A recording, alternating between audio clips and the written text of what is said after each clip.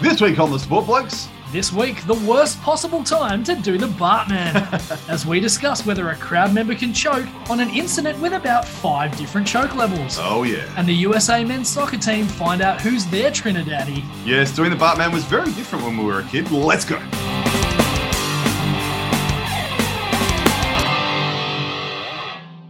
So, Shuey, I asked to take the new ball today because I just find this to be one of the most fascinating stories in modern US sport history. That's right, Nath. You're coming roaring in from the promenade end. And it is a mixed metaphor because we're talking about baseball and not cricket, of course. This is true. But I've been absolutely champing at the bit to talk about this one because it embodies so much of what it's like to be a fan. And I can actually relate to a lot of it, as I'm sure you and many of our listeners can too. Now, it's not just simply a choke. It really has it all. It has a playoff situation, a stadium pulsating with energy, bursting actually, due to the fact that there were several people outside. In some cases, watching on a tiny TV perched on the top of a bloke's head in front of the crowd, altruistically holding it so others can watch. That's quite funny too. So an honorary sport bloke. Yes, indeed. Yes, well and truly. Definitely. We have to find this guy. It's also got the superstition of a team devoid of ultimate success for oh so long. It's got scapegoats. And indeed, in this case, a literal billy goat. It's got a chorus of fans shouting, asshole, asshole. What sports story doesn't need that? And of course, ultimately, it has the joy of victory versus the absolute agony of defeat. And these defeats hurt when the time between championships is literally multiple generations, with some poor buggers going an entire lifetime without seeing their team achieve ultimate glory. It can really fit into a number of categories, as I mentioned before, but we've actually chosen to pick it in the choke special for a couple of reasons. We want to think of things from the point of view of fans being in the action. So indeed, in episode 57 and in updates in episodes since, we talked about that case where the woman in the Tour de France caused a major crash and then fled the scene in embarrassment. Oh, Miss Alayomi Opi. Indeed, yes. And that's a sport choke too for a fan. Maybe we'll look at that in the future too. But that's the one that came to mind.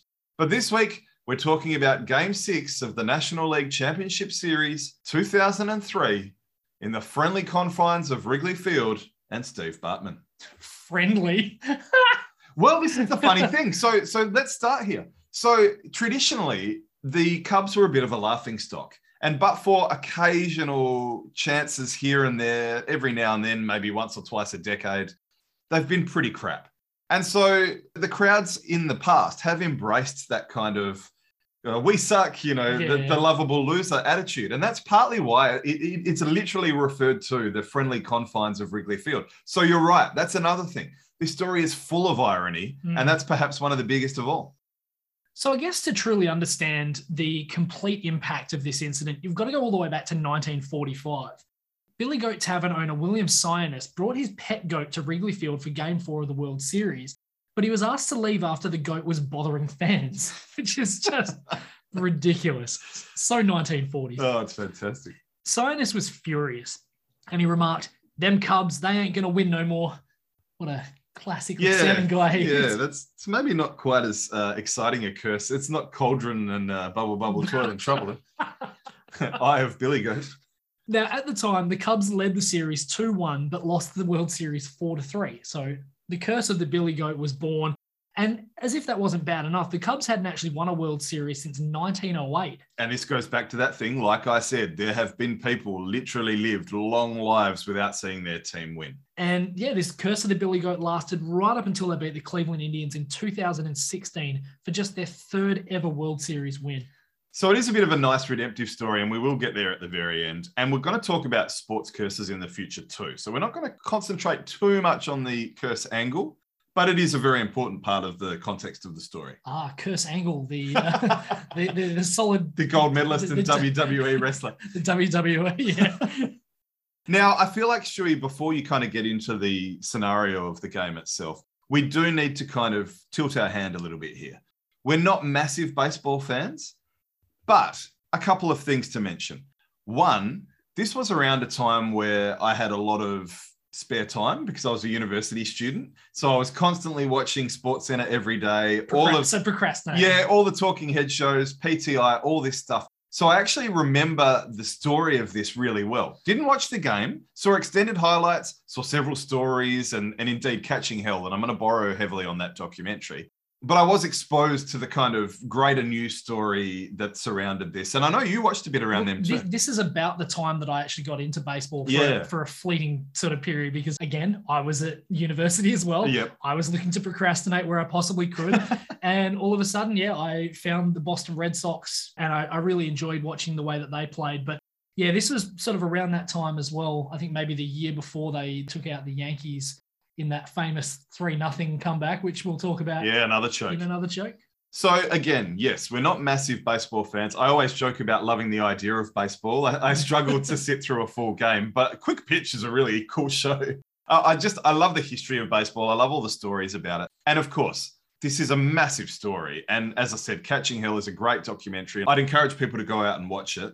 But hopefully we do this story justice. And we'll ask some questions that I think are really interesting and would be interested to know what our listeners think as well. Well, it is interesting because it transcends sport. It really does. And it's a human story. This is one of, it's a story about humans. So what we'll do, we'll fast forward to Game 6 of the 2003 NLCS.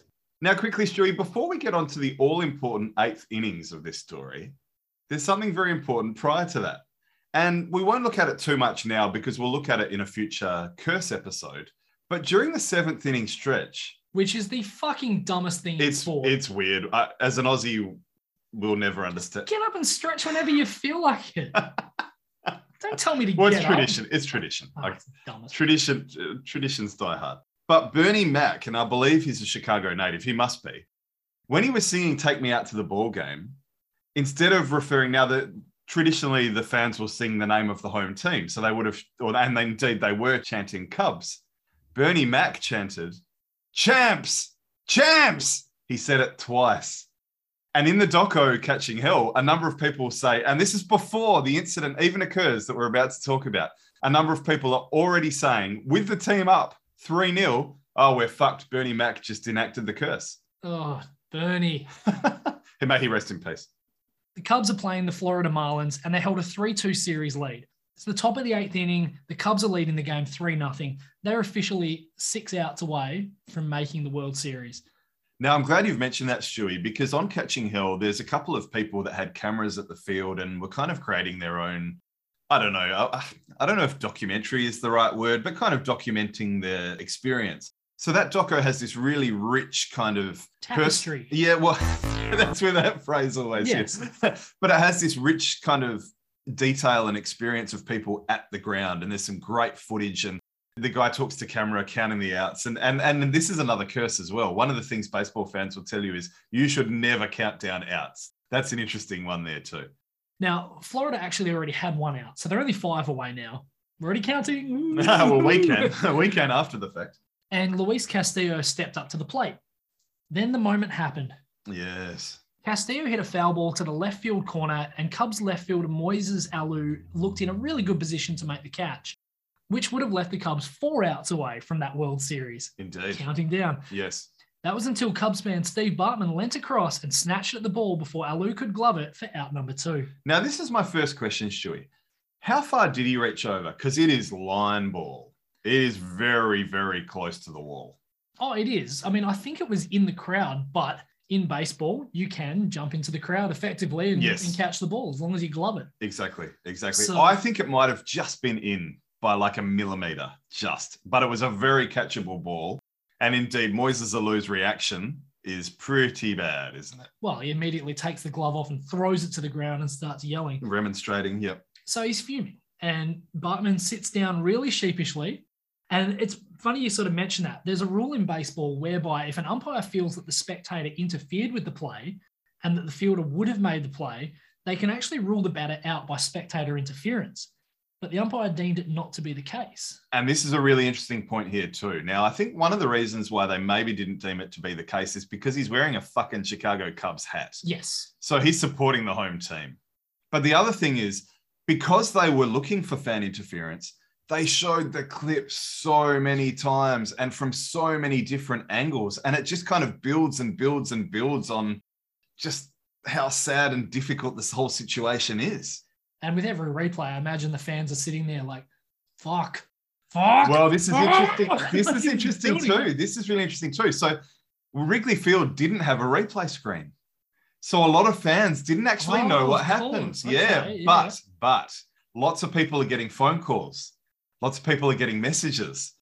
As I talked about, there's this guy outside with the television holding it on his head outside. And that's how the arsehole chant starts. So the arsehole chant actually starts outside of the field and works its way into the ground as people find out who they think the perpetrator is. Now, another key thing I think is worth mentioning is lots of people go up for that ball. It's not just Steve Bartman. It was like 8 or 9, I reckon. Yeah, there's a lot of people that go for it. Here's my next question. Would you have gone for it? Of course. Are you kidding? This is one of the things they talk about in baseball. You go along to have fun and you have a chance to catch a foul ball and take it home. That's one of the fun things about being a spectator at a baseball game is taking home a foul ball. I'm actually really interested that you say this because I like to think that I wouldn't have gone for it. And I like to think that you wouldn't have too, because we're pretty educated fans and we make sure that we're pretty respectful of the way games are meant to be played. Now, if my team's in the playoffs and it's a really important out, I don't think I'd be going for the ball. I actually think I'd be like discouraging others to go for the ball. I'd be like, this could be out. I don't know. It's a very easy thing to say. Yeah, it is. Yeah. But I think in the scheme of what's going on and seeing the ball coming towards you, it would be kind of hard not to instinctively reach out to catch it. I don't know. We'll never know. It's pure speculation. We won't. So in this Catching Hell documentary, there's this really interesting guy called Pat Looney, who's a local bar owner, and he provides some really interesting insight into the whole incident because he's only sitting a couple of seats across. And at one point, people think it's him. So he cops heat from the security, he cops heat from fans initially, and he's like, no, it's not me. He said, and you can see the footage, it's so funny. He was going for the ball too until he realized it was catchable. And then he kind of like has this look on his face of horror and like moves his hands back. So it's an interesting one. We'll never know, but yeah. So the aftermath of this gets really, really messy for the Cubs. Mark Pryor then walks Castillo on a wild pitch. So he allows Juan Pierre to reach third base. Ivan Rodriguez hits a single into left field, bringing Pierre home, 3-1. Yep, Pudge Rodriguez. Miguel Cabrera then hit a ground ball to Alex Gonzalez, who led all National League shortstops in fielding percentage. Routine double play to finish the inning, right? Wrong. No. Wrong. Yeah. He closed his glove too soon and the runners advanced to load the bases. On the very next pitch, Derek Lee hit a double into left field to bring Castillo and Rodriguez in, 3-3. So this is already one of the examples of other really key moments in the match that aren't really talked about. I mean, arguably, this is a bigger error or has a bigger impact than Moises not taking that catch. I think you're probably right, actually, because that's something that he would practice hundreds of times a day. As we've mentioned, he had the best fielding percentage in the entire league, basically. Yep. Lockdown shortstop. So, yeah, the fact that he's committed that error there is just almost unthinkable. And yet nobody seems to really put too much blame on him, or did at the time either. But it got worse. It did. Pryor was then replaced by Kyle Farnsworth, and the next batter, Mike Lowell, was intentionally walked to load the bases. Jeff Conine then hit a sacrifice fly into right field for Cabrera to score, and suddenly the Marlins lead 4-3. Farnsworth then intentionally walked Todd Hollingsworth to load the bases again, and Mike Mordecai hit a base-clearing double to left center field to score Lee, Lowell, and Hollingsworth. All of a sudden, it's now 7-3. Farnsworth was then replaced by Mike Remlinger, who gave up a single to Juan Pierre, bringing Mordecai in from second base. And finally, Castillo popped up to shallow right field for the third out. It was now 8-3. Yep, an 8-run inning. The Cubs never recovered and the score remained 8-3 at the bottom of the ninth. So it's a really great quote from the documentary, Stewie. Unfortunately, I didn't take note of who said it, but this guy says it took half an inning for it to turn from a Mardi Gras atmosphere to a funeral atmosphere, basically. Ouch. Yeah. Well, it makes sense, I guess. Yeah. And they do say the whole energy of the stadium changed after the Bartman incident. So although there's all these other things that happened after that and they just leaked runs, the wild pitch and the Gonzalez fielding error being the two biggest ones, Bartman seems to carry all the blame.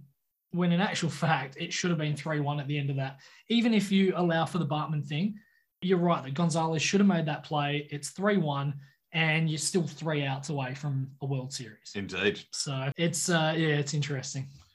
Now, Stewie, I'm going to ask you a question and you've kind of answered it already, but we're looking at it from the fan perspective here. So we're looking at it from Bartman and I'm going to go further than that. But first things first, did Bartman choke? And I'm thinking maybe you're going to say no, because you said that you would probably reach for the ball too. I mean, he dropped the ball, so he did drop the ball. That's the funny thing. He didn't even catch it, and he ended up covered in beer as well. He did, so. Yeah. Well, they were hurling beers at him. I mean, I think there was somebody else going out for the catch, spilled their beer. Oh, okay. Well, so yeah, he copped a lot of beer after that too. It's really hard. It's really hard because I think at the end of the day, I honestly believe if I was in that position, I probably would have gone for it. Yeah. So it's hard to say that he potentially did show. I don't know. I'm on the fence about it. It's an interesting one, isn't it? It is an interesting one. I'd have to say that the choke level's not too high, but I think he did a little bit. Couple of reasons. One, he was said to be a very big baseball fan. He coached a team. Indeed, he was wearing a Renegade shirt, which was the little league team he coached. He had his earphones in. He was listening to the broadcast. Now, one of the really interesting things on the documentary Catching Hell is that they talk about the slight delay on the radio.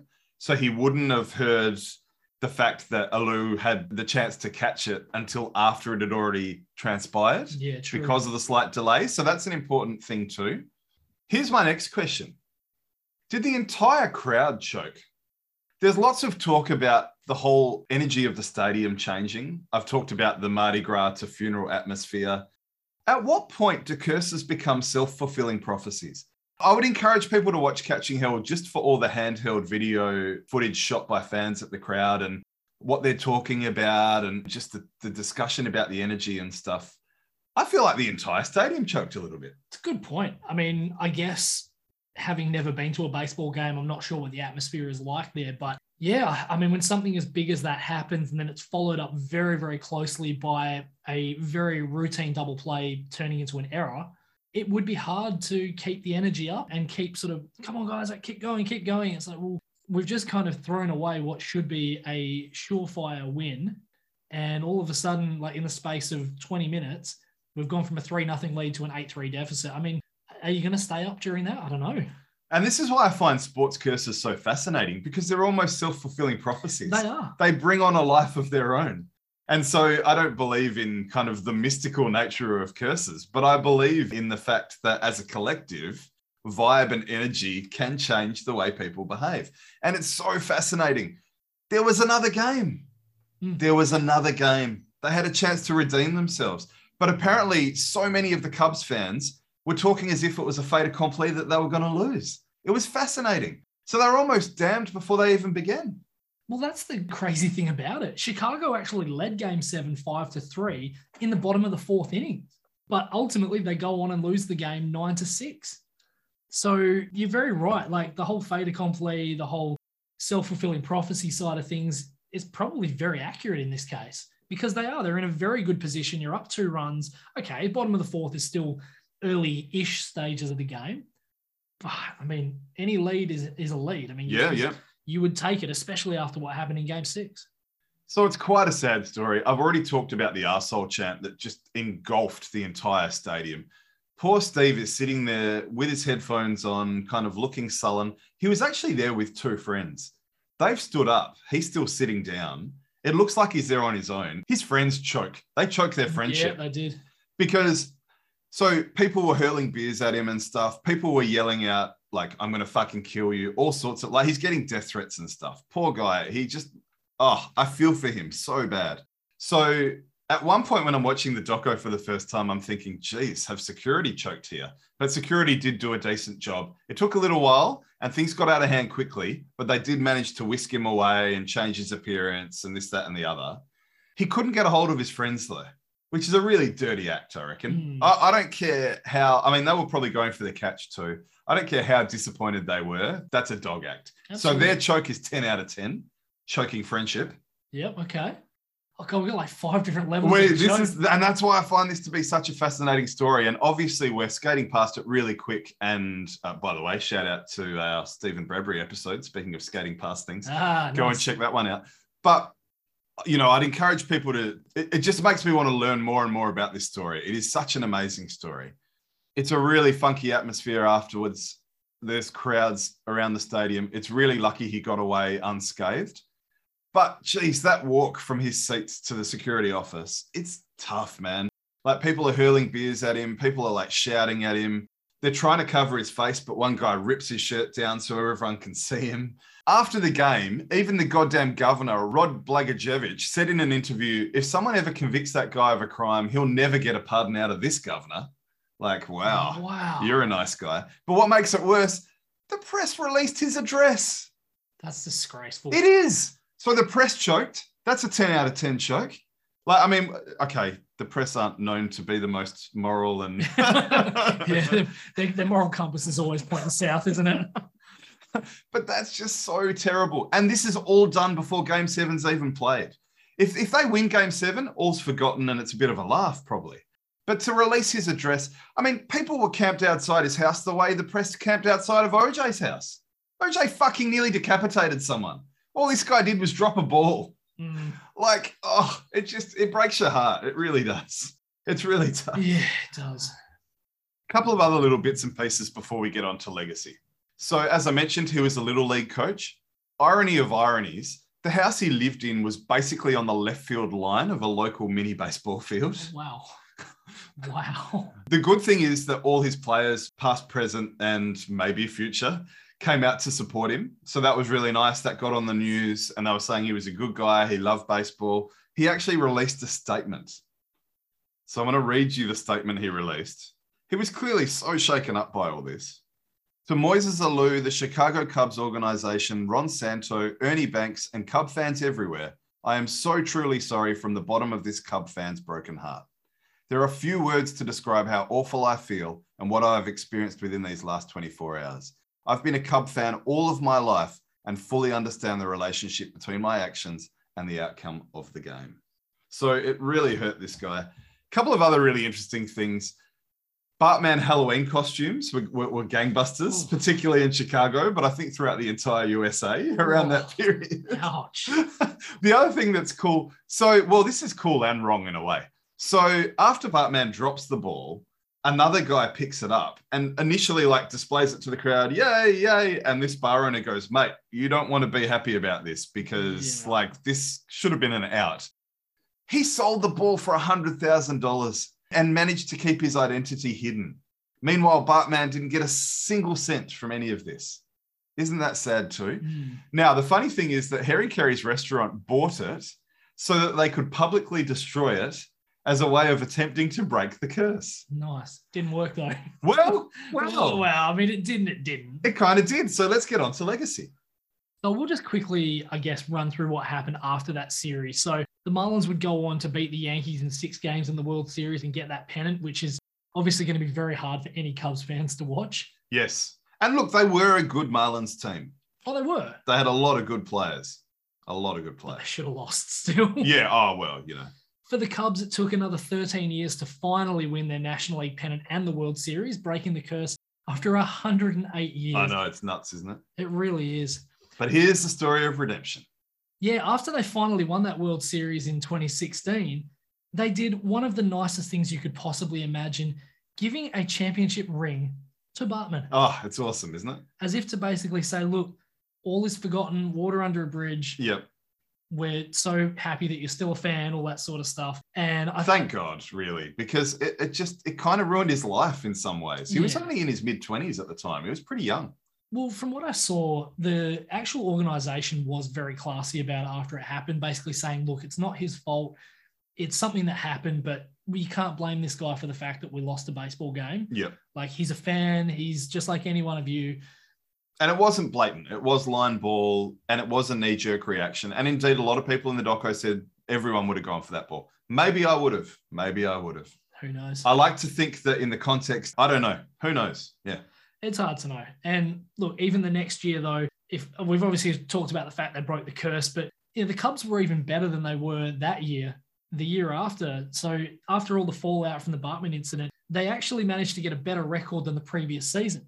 But the Astros surged home to take the lead in the divisional and wildcard standings, and they missed the playoffs. Wow. So, yeah, really, it's just a crazy story. I mean, a lot of the players were never the same. Mark Pryor and Kerry Wood both took massive steps backwards because of injuries. And there was just all sorts of things that went on for that team. And thank God they managed to get something out of it 2016. Do we rate the team choke? That's the only choke we haven't rated here. I think it's pretty high. It's massively high. I mean, you talk about, as I say, the error. We talk about the pitching. You know, one of the pitchers basically said, a lot of this is on me because there was a really key moment in one of the pitch counts where he had an 0-2 lead on this guy and threw something straight down the middle and kind of missed his pitch and resulted in a double that I think it was the one that drove in 3 runs. So, and on Catching Hell, a lot of people say if Moises Alou handled the situation better, it wouldn't have been even nearly as bad as it was within the crowd. So maybe the whole atmosphere doesn't change if Moises Alou doesn't remonstrate. Now, look, his reaction is a very human one. It's a very understandable one, to be honest, especially in the championship game when you're on the brink of making that World Series. So I do understand it. But hey, maybe things are different then too. I think ironically, the lowest choke level is probably actually Bartman. In a weird way, maybe it is. Yeah, he's probably only a 2 or a 3 out of 10. Yep. Do the Bartman. Can you think of a great sporting choke that the boys should talk about?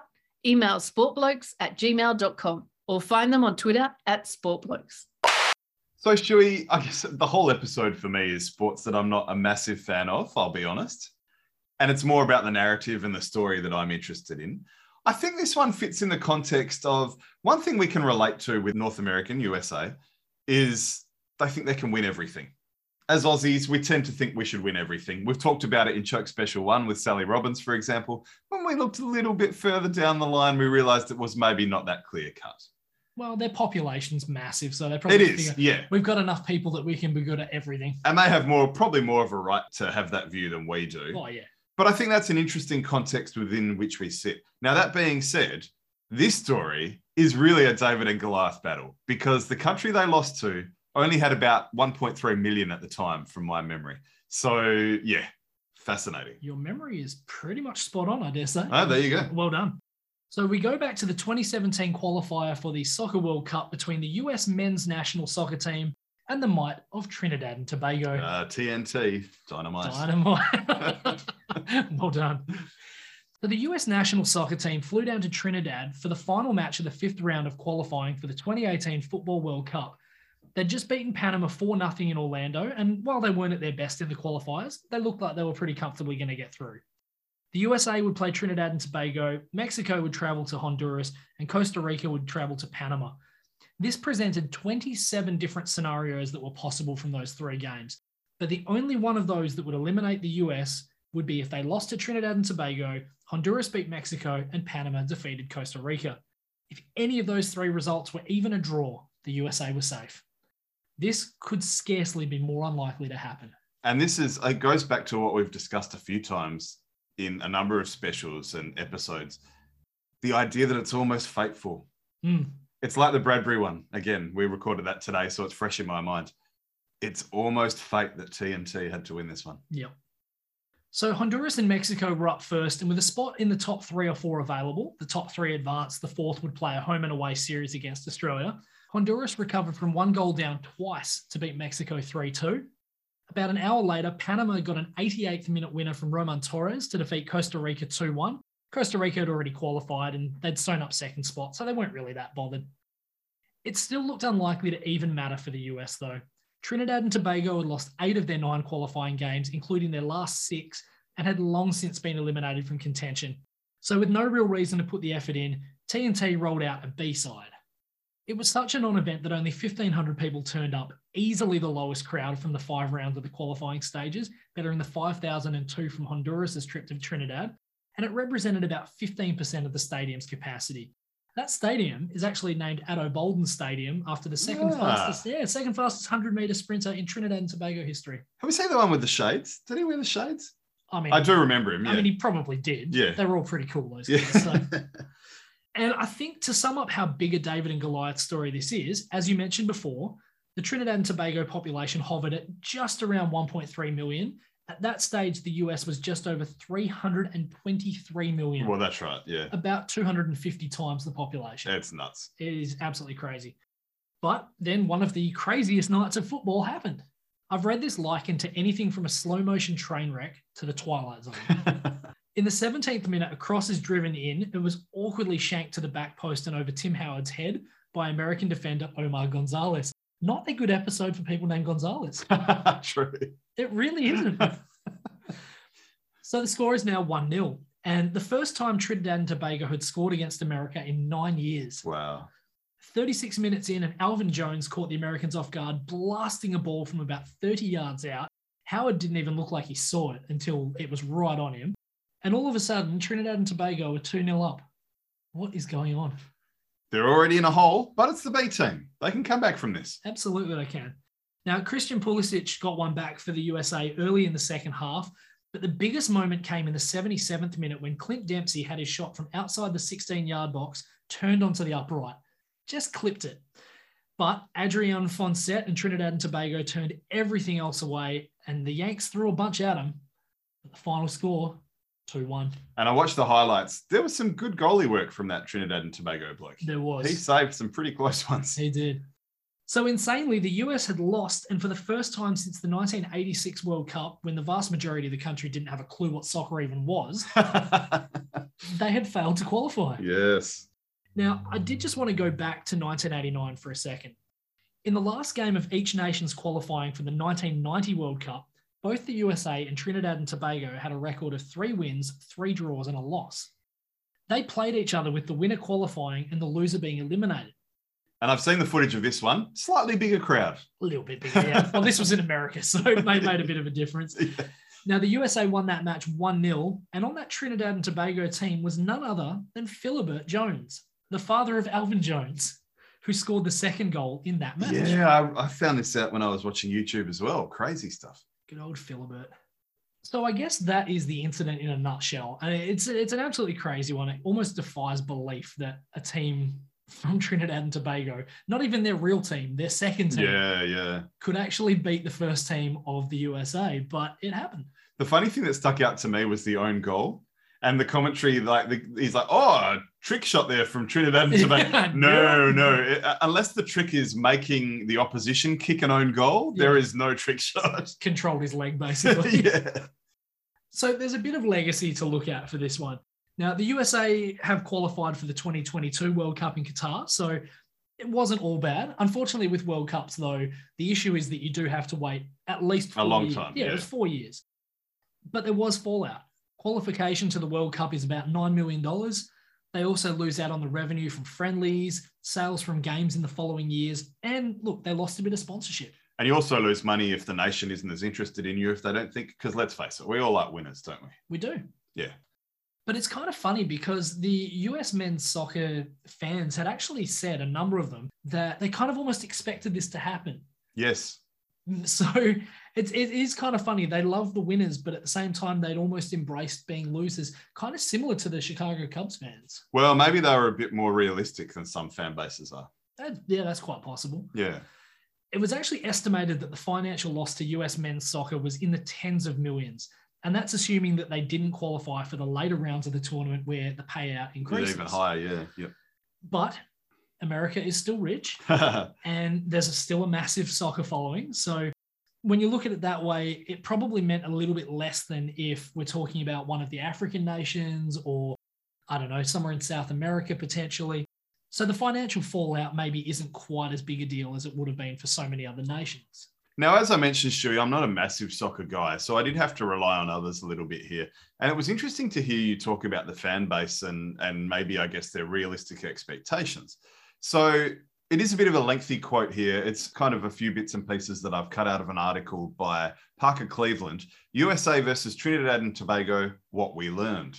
I quote, coming out and making the same bet that those obscenely rare CONCACAF goals wouldn't go in, gambling that the opposing team would be as accommodating and as foolish as Panama was, and wagering that the same players would have the same type of performance in CONCACAF qualifying is something that Bruce Arena was brought in to coach the team because he should have known better than to make those kinds of assumptions. He didn't, and the US paid for it. In my life as a sports fan, and we're going to come full circle here, I've rarely felt true deep sadness from a team I follow. When I was 18, the Cubs blew a 3-1 lead to miss a chance to make the World Series. Where have we heard that before? Indeed. Last February, the Atlanta Falcons choked away a 28-3 lead to lose the Super Bowl. Where have we heard that one before? Those were deflating, soul-crushing losses. Deflating. Where the callousness of the ability of sports to replace joy and hope with dread and then misery was showcased in its most brutal ruthlessness. So he didn't make any reference to Sally Robbins, I see. Yeah, it's about the only one he didn't. Sure, going into the match, the US was sitting in third place in Hex and would have been on the way to Russia had the qualifying round ended Friday. But making it into the tournament in 2018 never felt like a sure thing that was cruelly taken away. Perhaps it was the way the game played out, with Trinidad and Tobago taking an early lead and the US looking so inept throughout the match. Or maybe it was knowing that if the US lost, there was a chance that they wouldn't qualify that makes the loss feel less devastating. The loss to Mexico and then the complete surrender to Costa Rica set the stage for what would be a difficult Hex. The loss to Costa Rica and a last-minute draw at Honduras in two uninspired performances in the round before this one made it clear the US was backing into the Men's World Cup rather than charging into it. And that's something I've heard a lot. A lot of people were saying that wouldn't have made a shit of a difference because if they get in, they're not going to do anything. And I can actually talk about that because there were a couple of different scenarios. If they had slid into fourth place and beaten Australia in the play-in, and that's the funny thing, yeah, they would have played us. Which is no guarantee. They would have encountered France, Denmark, and Peru like Australia did in Group C, which is not an easy group to get out of. The Danes and the French in particular, very, very good teams. And those South American teams can play too. Yeah, so they're probably not getting out of that. If they finish third, it's possibly worse. Germany, England, and Tunisia in Group G. So they're probably not getting out of that one either. So, it's kind of interesting that you say that because they were very much limping over the line and they were in form that says they probably wouldn't have got out of the group stage anyway. So it's hard to rate this choke, isn't it? You wonder if this is more of a story of, like I said, almost fate because of all these occurrences that had to line up. And I tell you what, the odds would have been astronomical that they would all happen. Maybe one happens, maybe two happens. The fact that they all happened is nuts. It's huge. So maybe that's the bigger story here rather than the choke.